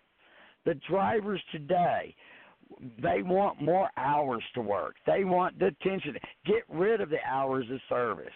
Give us more time so we can produce more pieces. Okay. They've got this piecework mentality. Right. Well, that's just it. They want to work harder instead of instead of getting paid for what they do. Yeah, I want to go through each one. But the question is, what do we do about the Denham Amendment? Well, what are you going to do, Pat? What are you going to do? Well, we're going to fight it, of course. But I think we need to look down the road. They've put up millions and millions of dollars over the last 18 years trying to get this type of legislation through. Or how long are the drivers going to put up with this? They're going to get bored with it and ignore it sooner or later, and the ATA is going to come out the winner. So what we need is to think in front of the ATA. When they get this through, what do we do next? We got to think just like we drive. We got to think 3 miles ahead of us. Okay, but you're saying that you're already giving in that it's going to get passed. No. So you're going to do what everybody's doing, what we're all doing. We're going to call the committee, the senators, and, go to Washington, whatever it takes. Okay. Yeah, because, go ahead. Let me get you back on. California. Say again. Pat. Ted Howes is running against Denham in Southern California. Right. We're promoting him. His politics are. But let's put that man in office. Let's kick Denham down the road. Let's send a message. All we got to do is send $25. Let's out-campaign fund the ATA. The ATA is the only reason Denham's in office. Let's kick Denham out, and let's send every congressman a message by doing so. Yeah, and that's exactly what we've been fighting for and trying to do. Let me bring Michael up here. We'll go down the line as time winds down. Michael, same question to you there. Glad you called in today. What do we do about the Denham Amendment from your point of view? Well, my point of view is we need to call the senators, like you said, call the Senate side and subcommittee too. And I think this summer we need to protest in front of the ATA office in Washington, D.C. And then have, a couple of us walk through the Senate and congressmen and talk to them and let them know that the ATA don't represent us and that we haven't been given a fair shake by them. And they're simply going to have to stand strong. If this goes through, I can see this going to the Supreme Court, going to have to decide on this. Because I can't see drivers putting up with it. I think this is going to be the straw that broke the camel's back. Well, it's interesting that you say that because it's interesting you say that because the Denham Amendment has gone to the state Supreme Courts and have been shot down. All the 5 previous times have been shot down. So and the Supreme Court wouldn't even hear the case. Yeah. They just said no. I mean, they looked at it and said it was ridiculous, right? Yeah, just use the lower court's decision.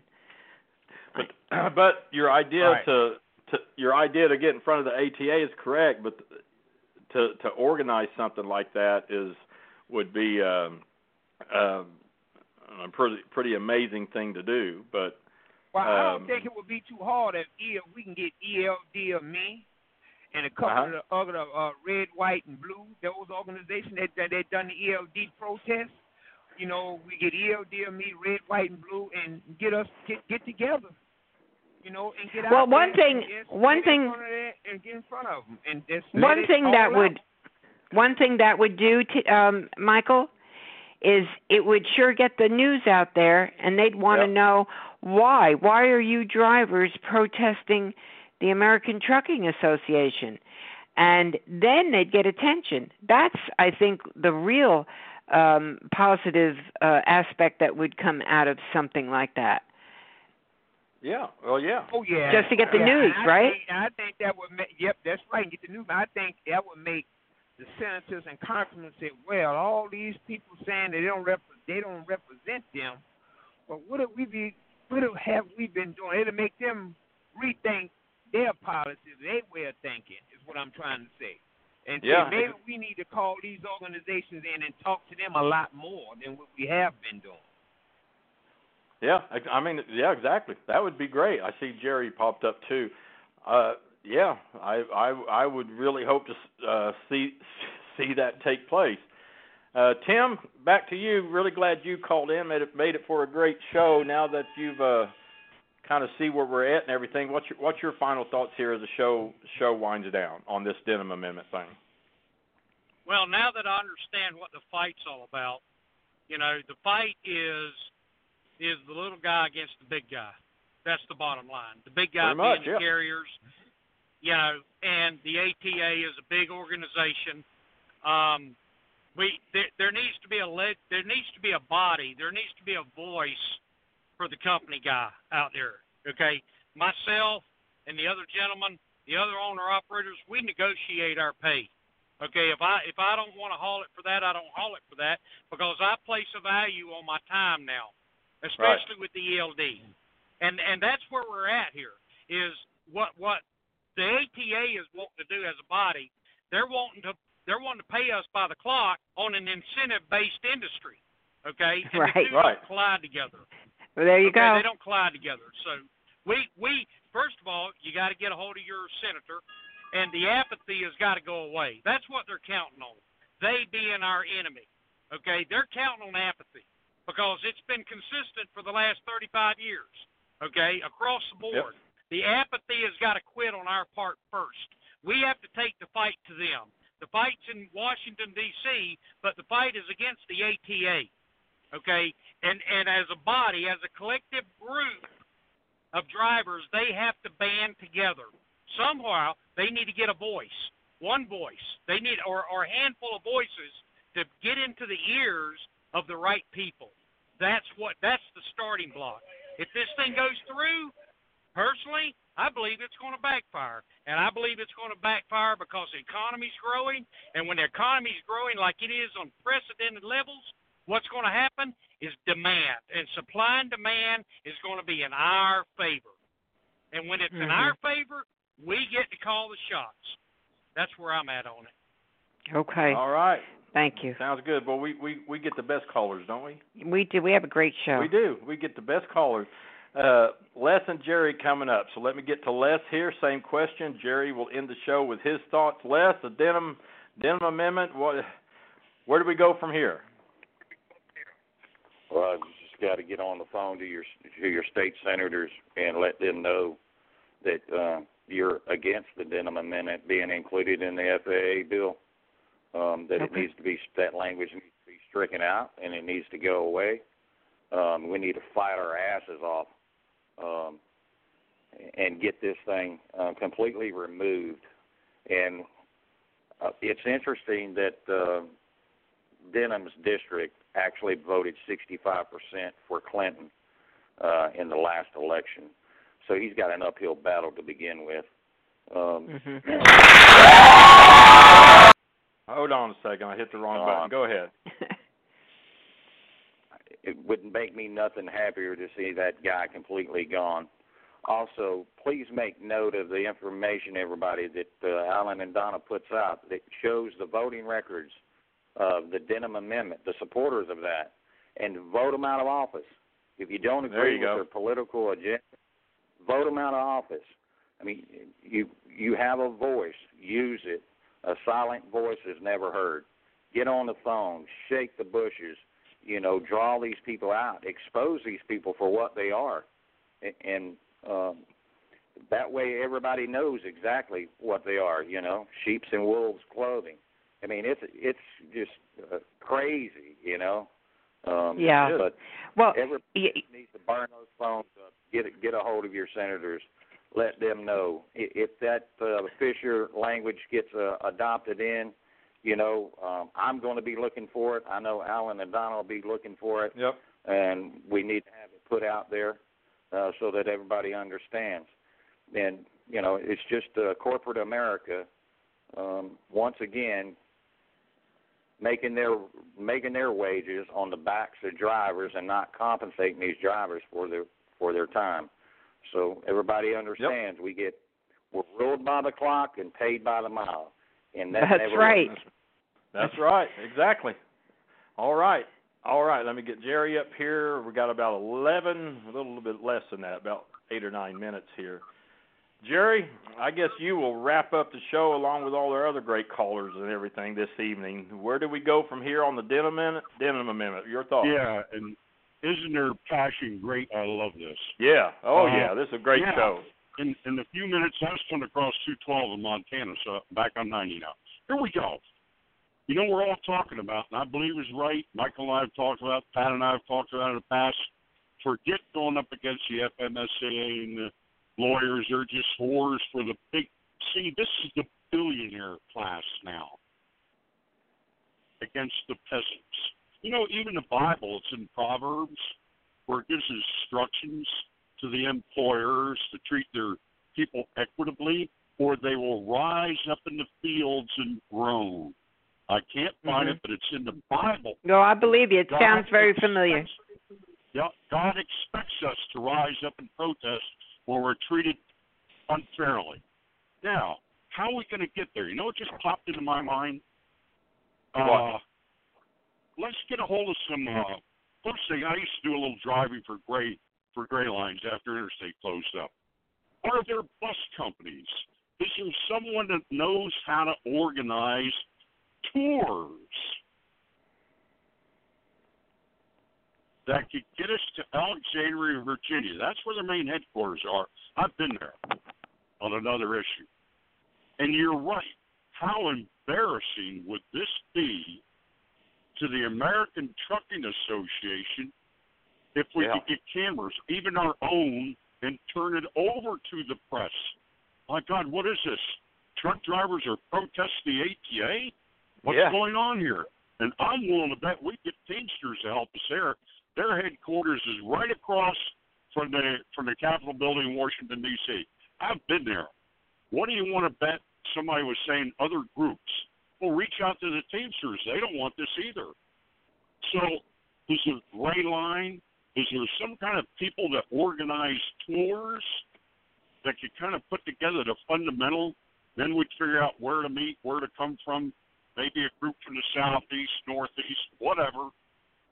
Even arrange our rooms and everything for us. We'd have all that set up. And I bet you it wouldn't cost us that much per person. Then reach out to the Teamsters. Reach out to OIDA. Let's get busloads. Let's talk to, I don't know, who's some of the groups. You guys think around among yourselves. There's a ton of there's a ton of groups. Well, you know, you're the second one now to bring up that idea tonight. And third. Michael, Tim, and Jerry are all pointing at the ATA. Okay. Yeah. Well, what I'm going to do, and it only take 30 seconds, besides the phone calls and the committee, I have a letter I've written, and it's a very passionate letter, and it describes what drivers go through. It includes the hours of service and the paid by the mile and what the Denham would mean to them and so forth. And what I do is I send it off to all the senators. So now they're getting a phone call and an email. And all you have to do is write that email one time and copy-paste and send it to each senator, because it's your same heartfelt message. It's not like you have to change it up for each senator. And that's what I'm doing. So that if that helps anybody with an idea, you know, you can do that too. Okay, I'm done. All right. Hey, sounds good. Time is winding down. Been a great show. Pat, Michael, Tim, Les, everybody, great show. All the listeners online, thanks for joining us. Again, a special thanks to our special friend there in Mexico for listening in. And, hey, great ideas, great thoughts. The main thing is this Denham Amendment is a direct assault against driver wages, future driver wages. That's what I believe. That's what I think. I think this is one of the most important issues facing drivers today in decades. I hope everybody joins us, follows us. Call your senators, tell them no, stop this thing in the Senate, and protect your wages and protect the wages for our future generation of truckers. Because it can't just be me. We got to think of them too. That's just me, my thoughts. Thanks again, everybody, for listening. Hey, we're going to end the show with a song by fellow trucker and singer-songwriter Tony Justice. Check him out at TonyJusticeMusic.com. We're going to play his song Brothers of Highway, which he did with recording artist Aaron Tippin. And check it out again at TonyJusticeMusic.com. If you're going to be in Gats in August, Donna and I will be there also. Be looking forward to meet you and talking with you and socializing and all that good stuff. Thanks again, everybody. A great show. Really, really appreciate it. I really enjoyed this evening. Be safe. Be careful out there. We will catch you next time on Ask the Trucker Live. You've been listening to Ask the Trucker Live with Alan Smith. On behalf of Alan and Donna Smith, AskTheTrucker.com, TruckingSocialMedia.com, NorthAmericanTruckingAlerts.com, Blog Talk Radio, and Ask the Trucker Live. I'm J. Michael Collins. Until next time, drive safe and thanks for listening.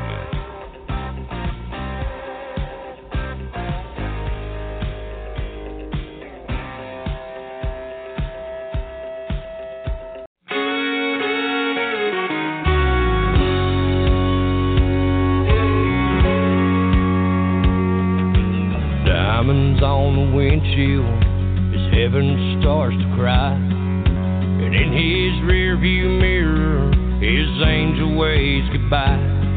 She knows he's gonna go, she knows he's one of them brothers of the highway, children of the wind. That Detroit diesel pirate ship goes blowing out again, sailing toward the setting sun. Freedom's their best friend, brothers of the highway, children of the wind. Oh, bring it on in there. Well, put the pedal to the metal, try it out or run the rain. Another shot of truck stop coffee as I'm running through his veins. This world turns on 18 wheels, thank God we can depend on brothers of the highway, children of the wind. That Detroit diesel pirate ship goes blowing out again, sailing toward the setting sun. Freedom's their best friend, brothers of the highway, children of the wind. Carolina West, Denver, Baton Rouge, east of Pittsburgh, Portland, south of San Diego. Sail on, Tallahassee, north to Boston, up to Bangor, west to Austin, coast to coast, sea to sea. Sail on, you brothers of the highway, children of the wind. That Detroit diesel pirate ship goes blowing out again, sailing toward the setting sun. Freedom's their best friend, brothers of the highway, children of the wind. Brothers of the highway, children of the wind. That Detroit diesel pirate ship goes blowing out again, sailing toward the setting sun. Freedom's their best friend, brothers of the highway, children of the wind. God bless you, brothers of the highway, children of the wind. God bless y'all. That's a big 10-4.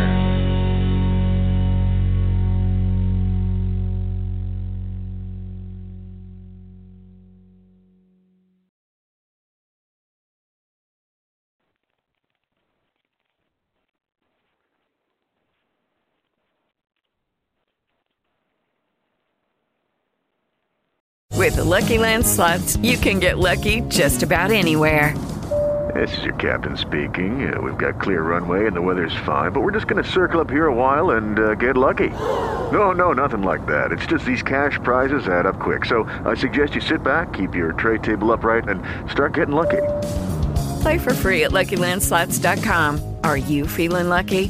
No purchase necessary. Void where prohibited by law. 18+ terms and conditions apply. See website for details.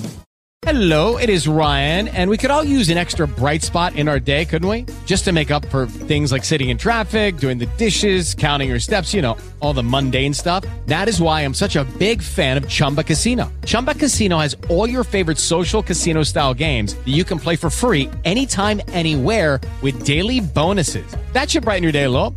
Actually, a lot. So sign up now at ChumbaCasino.com. That's ChumbaCasino.com. No purchase necessary. VGW Group. Void where prohibited by law. See terms and conditions. 18+.